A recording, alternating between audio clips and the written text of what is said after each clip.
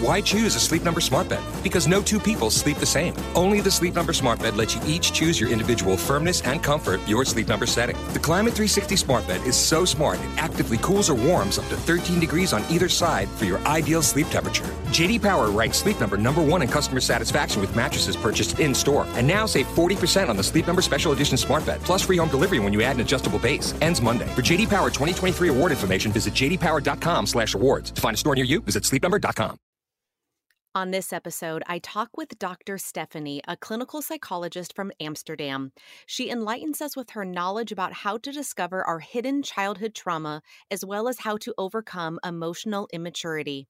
So these other parts of you, we're just going to pretend they're not there. These children grow up believing they have a high self-esteem because they're functioning, they're being praised, they're the golden children. But then when they grow up, what they don't realize is that in meetings, in negotiations, they're terrified. They're terrified of being the imposter, right? Because they are in a way imposter. They weren't appreciated for who they were.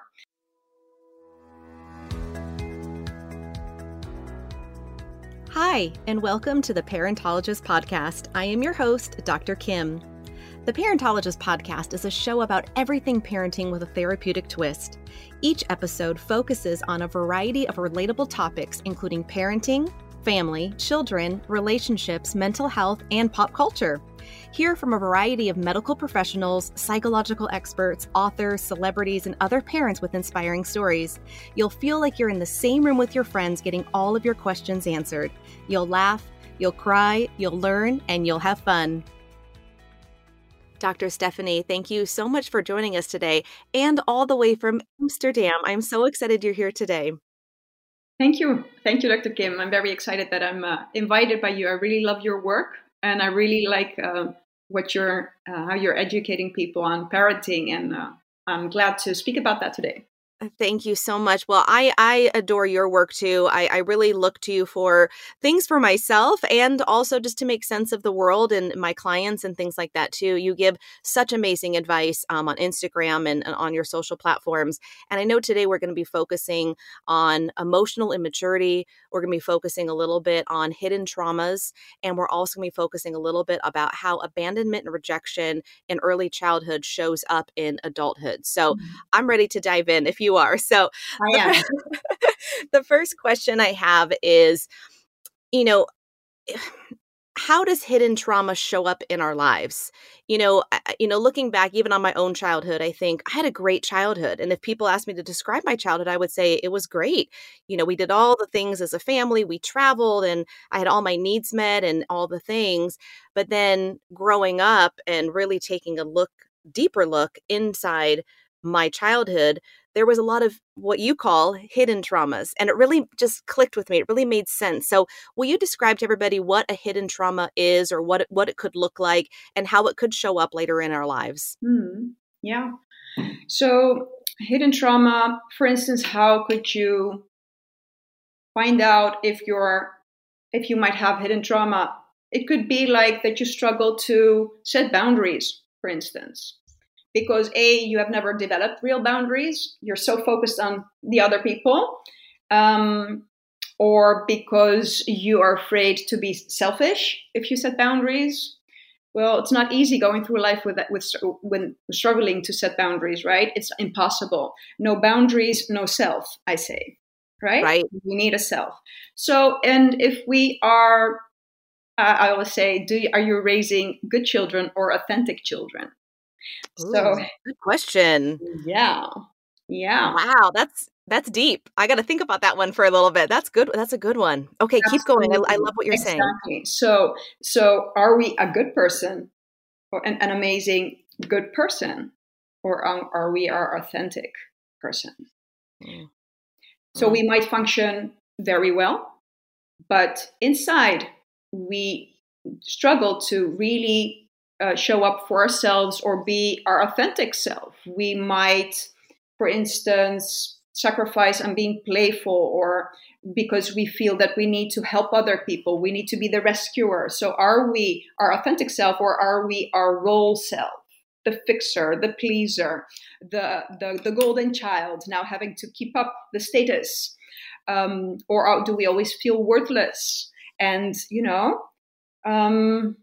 so these are a couple of examples of hidden wounds.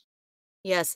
And I know, and I'll add a few because I have your post in front of me because it just really grabbed me so much. And it says hidden trauma, the parent can act out the wound onto the child. Mm-hmm. So, talking about parenting and how, let's say me as a parent, how I can act out my wounds onto my children is making them feel guilty, making them feel wrong, making them feel insignificant, incompetent, making them feel like their emotions are wrong. I talk about that a lot about, validating feelings. This is a big one, fearing being disloyal to a parent, right? Those were just ones that really, really stood out to me, of ones that I know I identified with.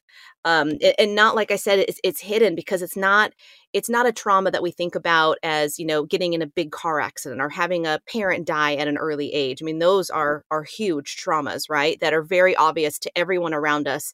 And anyone who knows us knows, oh, they went through something very traumatic as a child, right? Or when your parent hit you, for instance. Yeah. Absolutely. Yeah. So, but these hidden traumas are different. It's much more internalized, it's more manipulative. And I used to joke that I overcompensated for all the feelings of worthlessness as a child by getting my doctorate in psychology. Here I am at this higher education. And, it was a goal of mine. Obviously, it was an intellectual goal of mine. It was a career goal of mine.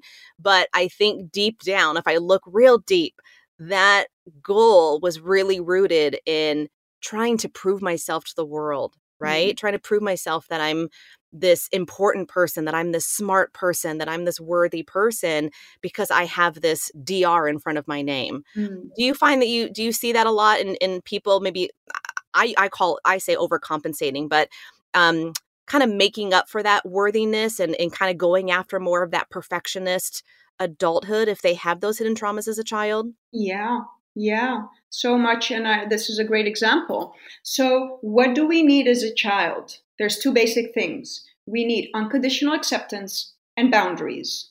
Okay, so unconditional acceptance. There's many mothers out there who believe that they're giving unconditional acceptance to their child. They think that when they tell their child, I love you 24/7, that's it. You know that I love you, whatever happens. And I also see moms who are doing an amazing job being very conscious of unconditionally accepting their child. So even when they become a little bit insecure, when the child is not performing well, making sure to let the child know, you're doing all right.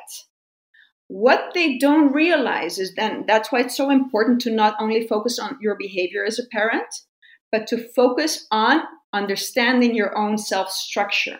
What they don't understand is that when, for instance, someone has been raised with the golden child, that they were, praised for their qualities as opposed to the black sheep of the family, that child was never seen for who they were. So these children will grow up. They have been praised for their, their intelligence, their looks, their whatever. But this is the other part. Their flaws were ignored. So they turned a blind eye to their flaws. So what happens? The child gets the message, oh my God, who I really am is despicable to them. Right. So, or they're saying that I'm so amazing, so clever, but I'm not that clever. So the child realizes that it is used by the parent. They need the child to be who the parent needs them to be. So the child gets the message, that's what they internalize. You are so despicable. We cannot have you the way you are. So just be who we want you to be. You're very smart and clever. So these other parts of you, we're just going to pretend they're not there. These children grow up believing they have a high self-esteem because they're functioning. They're being praised. They're the golden child. Children, But then when they grow up, what they don't realize is that in meetings, in negotiations, they're terrified. They're terrified of being the imposter, right?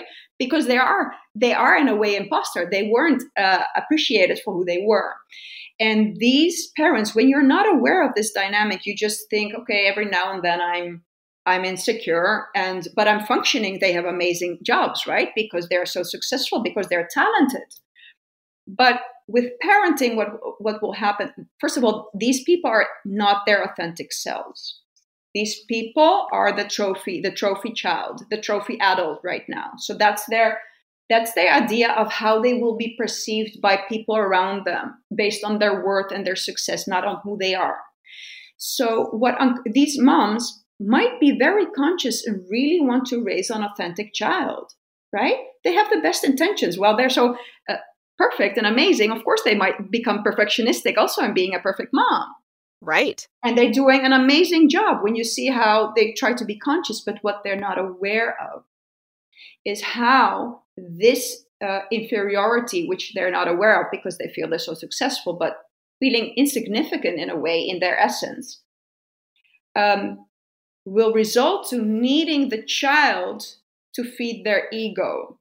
So unfortunately, the child needs to become the good child, the amazing child. They don't have the luxury to allow to regulate their own ego, their own feelings of insignificance.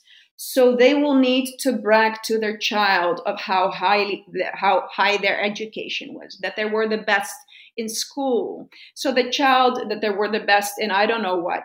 So the child grows up in fear because the underlying message that child gets is, I love you, honey, but sorry, yeah. Oh, I was going to say the message to me is you're not good enough. So you need to keep trying harder or keep getting the validation from everywhere else in the world instead of your inner self.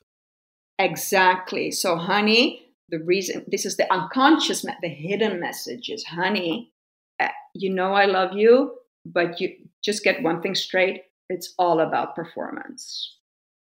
That's it. So the child, that's the hidden trauma. Boom. The child, that is a traumatic experience for the child. The child grows up and says, the child then says, I am going to go to the best college. I'm going to become the best. So there you already have the trauma, the conditional acceptance. The child is forced to distance themselves from their authentic self. They become the role self to please mom, if that makes sense. Oh, it makes perfect sense. And it's hard because, like you said, that it's done so covertly that you almost don't even know you're doing it as a parent, or when you're the child, you don't even realize it's even happening. Exactly. Yeah. And that's what makes it hard. And it is hard to be authentic, especially now with social media. I feel like it's hard to be sometimes your authentic self on there because that's a really vulnerable place to be in. If you're your authentic self on social media for the world to see, if you have a public platform, let's say, and you put yourself out there and you're having a bad day, it could go either way. People could think, oh, wow, she's really opening up and, really sharing how her bad day is. I can completely relate to her and I'm going to, reach out and share a nice message of encouragement with her. Mm-hmm. Or people could think, wow, that lady's a hot mess. And, why is she out there, sharing all these things about her life? I don't really care what's going on in her life. I have my own problems to worry about. And it could almost, go the other way too. So it's hard because the more you put yourself out there, the more feedback you're going to get from other people. And it's not always going to be good. And that's hard to take because that's where the maybe like feelings of rejection can come in, or not really so much abandonment, but more of rejection of the world doesn't accept me for who I am. So therefore, especially with social media, you see people almost having a persona that's not really their authentic self or their core self. It's this persona that they want people to see. Yeah. So they still look like they have their life together, even though we all know we don't, right? Exactly. Yeah. So do you feel like social media does that? I mean, does it really push that fake persona of who we want to be, but not really who we really are? And such a social platform that everyone can have their own opinion about who you are on there, essentially. Look, don't forget, to a degree, nobody is there 100%. I have no idea, like perhaps 2% in the world is there 100% authentic self, or like hardly, spiritually, emotionally accomplished people who have that ability. Okay, so Sure. I'm not my authentic self. I have a ego self. I have a false part of me, or a part that wants to show a sort of a kind of an image. Okay, Sure. well, don't get me wrong, we all have that to a degree. I think what you're describing, yes, you will be judged in public. There's always this fear of rejection, also healthy, of course, to a degree. It's important that we care about what other people think. It's bullshit when they say you shouldn't care about what other people think. Well, we do, because we need to belong, and we need to also be respectful of other people's emotions, etc. So to a degree, it makes sense. I think the degree to which we will be keeping on this image instead of being able to stay authentic as much as we can on camera, social media, also has to do with the degree to which we have felt unconditionally accepted as a child. When we received that message, we received, you are inherently worthy. And then the feedback and the criticism, it won't get to us to that degree. We will be able to distance ourselves and evaluate if it is constructive and it is something we need to listen to or not. But if we have developed this image, our more false self, then yes, good luck handling criticism. Yeah, that's going to be really tough. Yes. So let's go on and talk about, we're going to talk about the end after the break. We're going to talk about how we can heal from some of these past wounds, how we can, somewhat just heal in our lives, and start having some self-compassion for ourselves. We'll talk about that near the end. But I want to keep going with this and talking about, let's talk about rejection, and even let's talk about abandonment and how that shows up later in adulthood, right? If we have that as a child, if we're maybe rejected by a parent, if we're meant to, if we're maybe even rejected by peers at school a lot, we're bullied.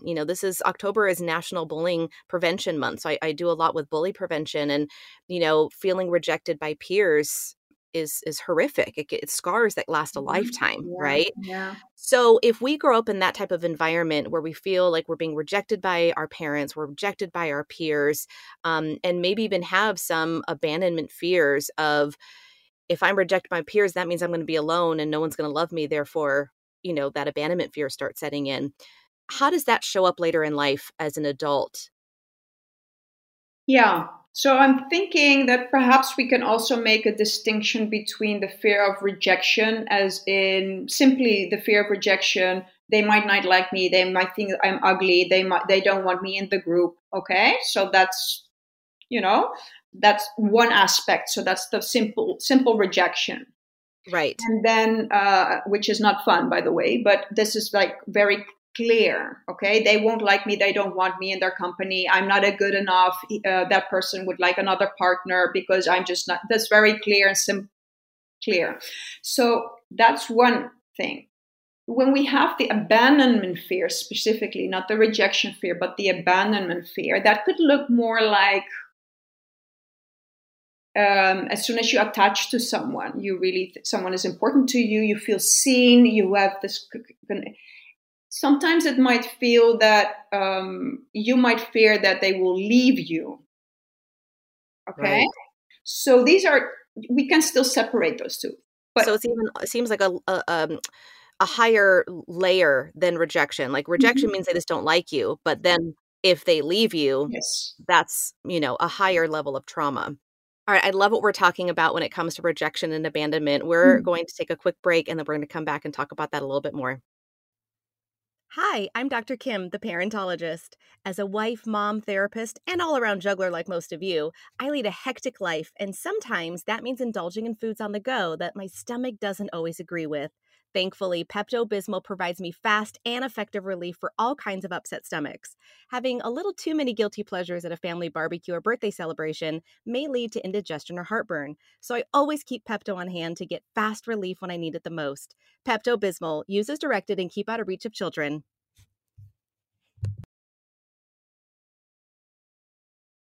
Okay, so we were talking about rejection and abandonment, and we were talking about how there's different layers of how it feels like inside of the fear of rejection and the fear of abandonment, and how that shows up if we feel that way as a child, and how that shows up in adulthood. So will you continue with what you were saying in just what that looks like, and how we can identify it in ourselves, and how that shows up in our relationships later on in life? Yeah, so if we feel that we are insignificant or there's something shameful about us, uh, we might fear that people will reject us. So that's one aspect, or take criticism personally, etc. So, and then we have the fear of abandonment.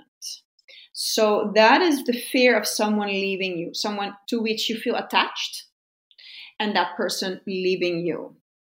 And that has to do often with several things. But first of all, that we haven't experienced caregivers that we could trust that they would be there, always be there. And I'm not talking about that they left us.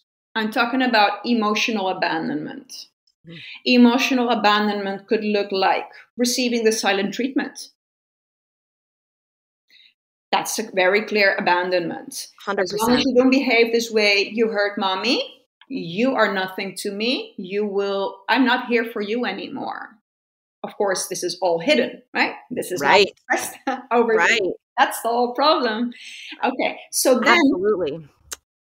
But what a child needs, is that the parent will be there and keep the child in mind, have the child in mind, not just bail on them as soon as they behave badly. Because that's the child's job, right? To disobey every now and then, or when the child is triggering their wounds of not feeling seen or whatever.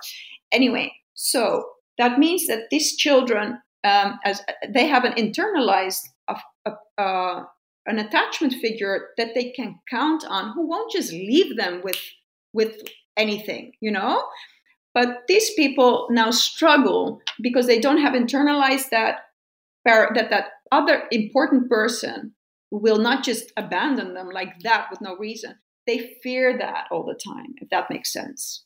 Yes, absolutely. So what would that fear look like? I'm thinking about a past relationship and how I know rejection and abandonment were this person's triggers. They were for a multitude of reasons. And I remember whenever we'd get into an argument and I was getting too heated, and I said, you know what, can we just stop, or can you just, take a break? Can you just, just stop yelling, or whatever the case is. And I feel like I would always ask in a very calm and respectful way. Mm-hmm. And their response was always, or what? What are you going to do? What are you going to do about it? And they always felt threatened. Mm-hmm. Where does that come from? Is that, based from, let's say, those hidden traumas, or even some other bigger traumas in childhood, to always feel like they're hypervigilant and they're always feeling threatened and criticized and rejected and so forth? Yeah. So when someone responds in that way, it's clear that that person has a high arousal level, right? They're already feeling very anxious. And we should not mistake, often what we will see is anger. Very angry. We can call it sometimes psychopathic behavior, as in that person can become like really angry, really cold.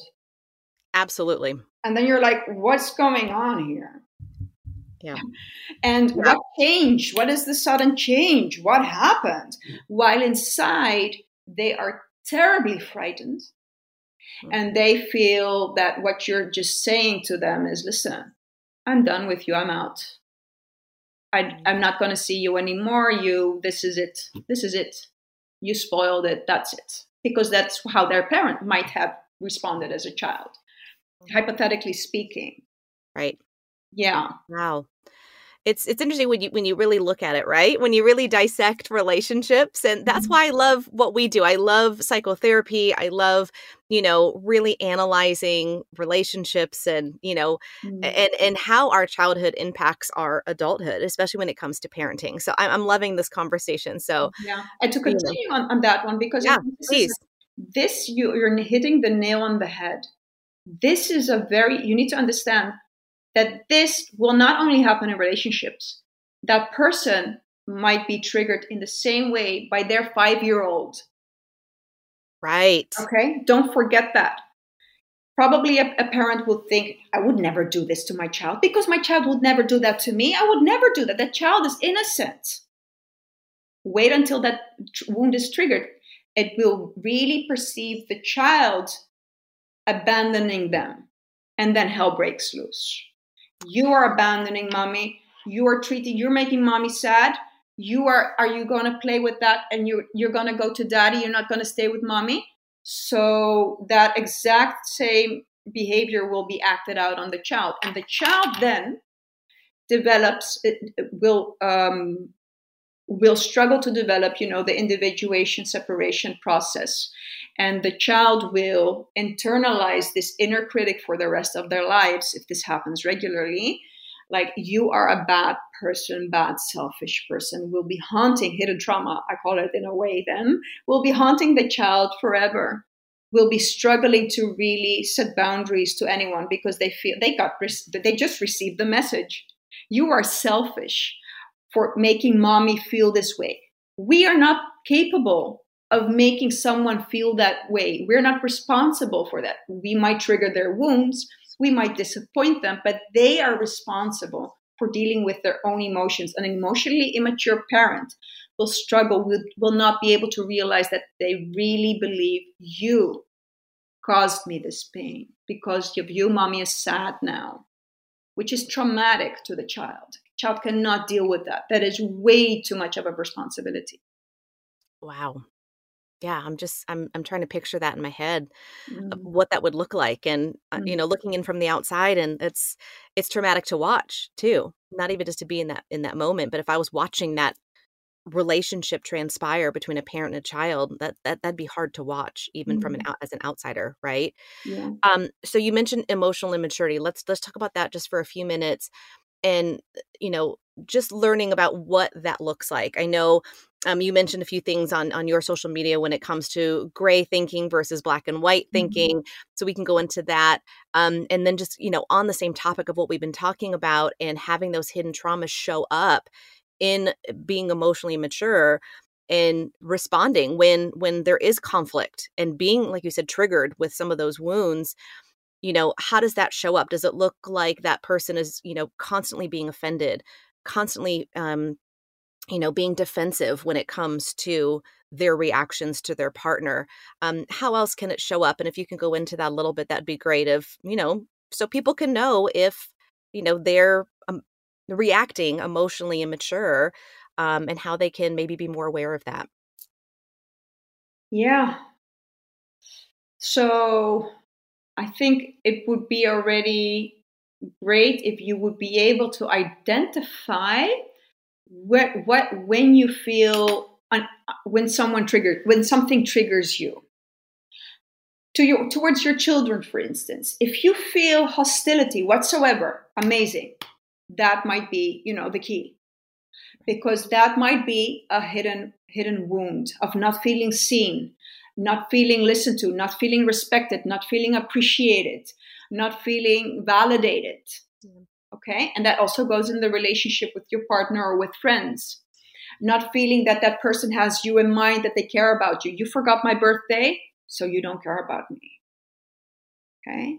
And then if you're able to, that's why listening to our emotions, that's our inner compass is everything, is the gateway to everything. When we can feel the anger, that might be a wound. And the anger might also be a covering up underlying fear of abandonment. So often people will struggle and be raged, but actually what that example with that guy, saying, oh, so what are you going to do about it? What are you, Right. That's the anger, but underlying probably there's terrible fear. So if people would be able to identify when they get angry, that might be a sign they're triggered, and then find out, is there underlying fear or sadness? So does this trigger my abandonment wound? Does this trigger me being insignificant and I feel not seen? Does it trigger me not being considered as a child, not being considered? I feel not considered and I become angry. So yeah, these are examples.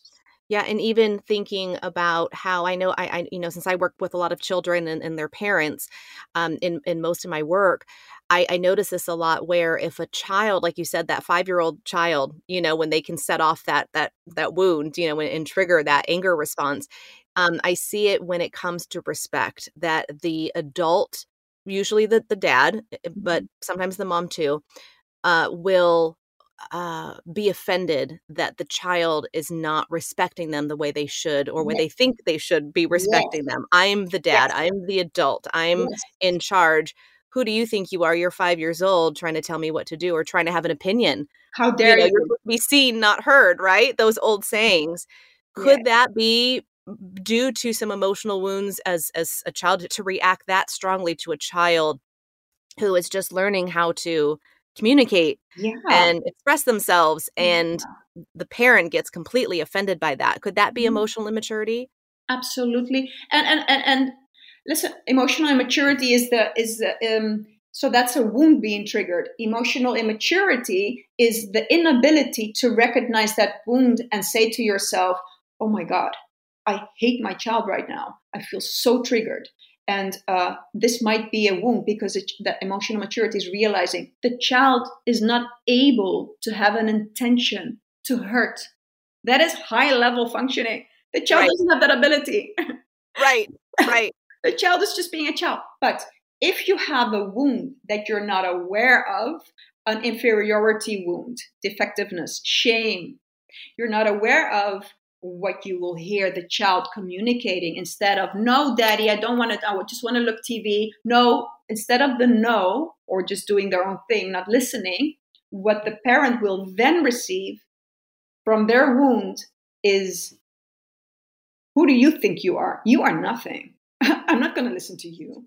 That is what they're going to hear. And then you can imagine that would enrage someone, right?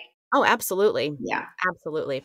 So let's talk about healing a little bit, because I know we're almost out of time. And we've talked about all the things, and I'm sure people who are listening might be thinking about their own childhood and how they're reacting to maybe their children, and just all those feelings are getting riled up right now. Mm-hmm. And maybe some light bulbs are going off of saying, "Oh, wow, okay, now it makes sense. Now I know why I react that way, or why I feel that way," right? And I know you've mentioned something in the past, that healing is learning how to feel rather than act. Mm. And I love that. I mean, I don't even know if you even need to go into more detail than just that, but can you talk a little bit about what you were talking about there, and, how can we heal some of those past wounds so it doesn't affect being a parent and doing the same thing to our kids that was done when we were kids? Yeah. So there's two great questions. There's two aspects.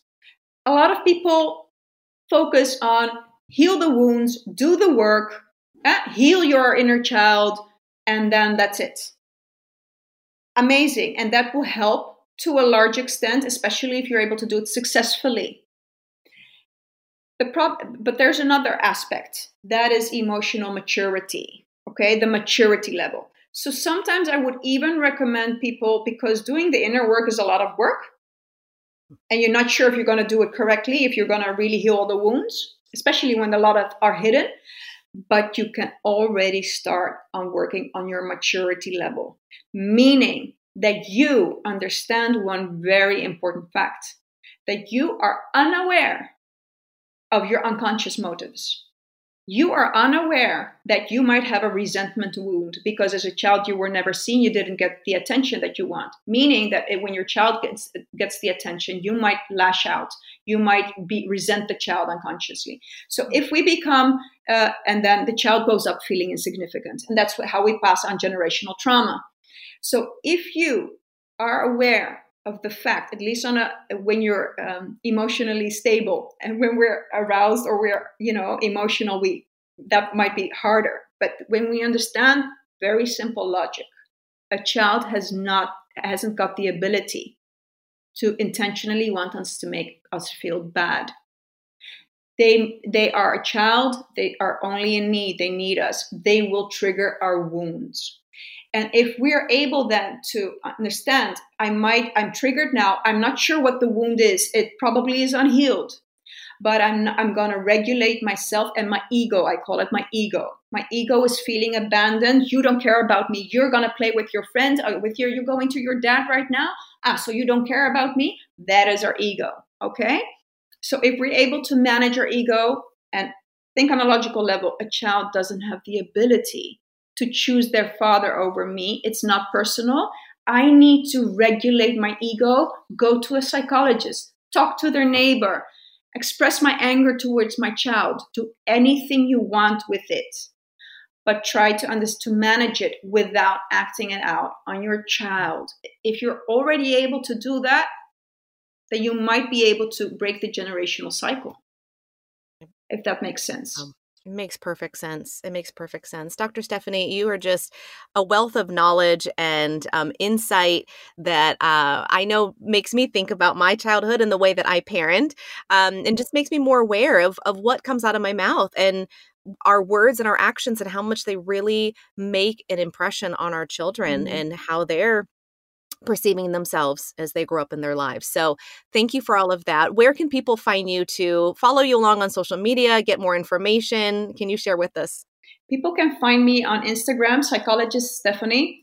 But if you would like to hear other podcasts, etc., Stephanie Carina on the internet, you can visit my website, Psychologist Stephanie, where you will find 2 of my courses. And the one is the Inner Healing course. It's free. And the other one is a self-empowerment course, which will help you to understand your family dynamics and how to set boundaries, for instance.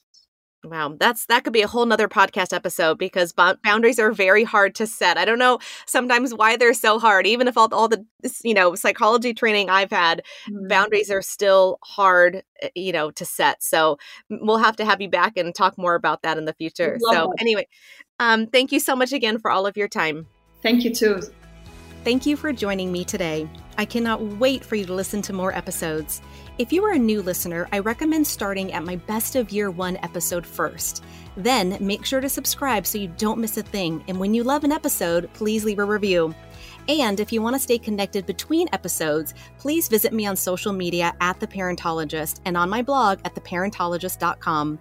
This podcast is not intended to be a replacement for therapy. If you or someone you know is in crisis, please call 911.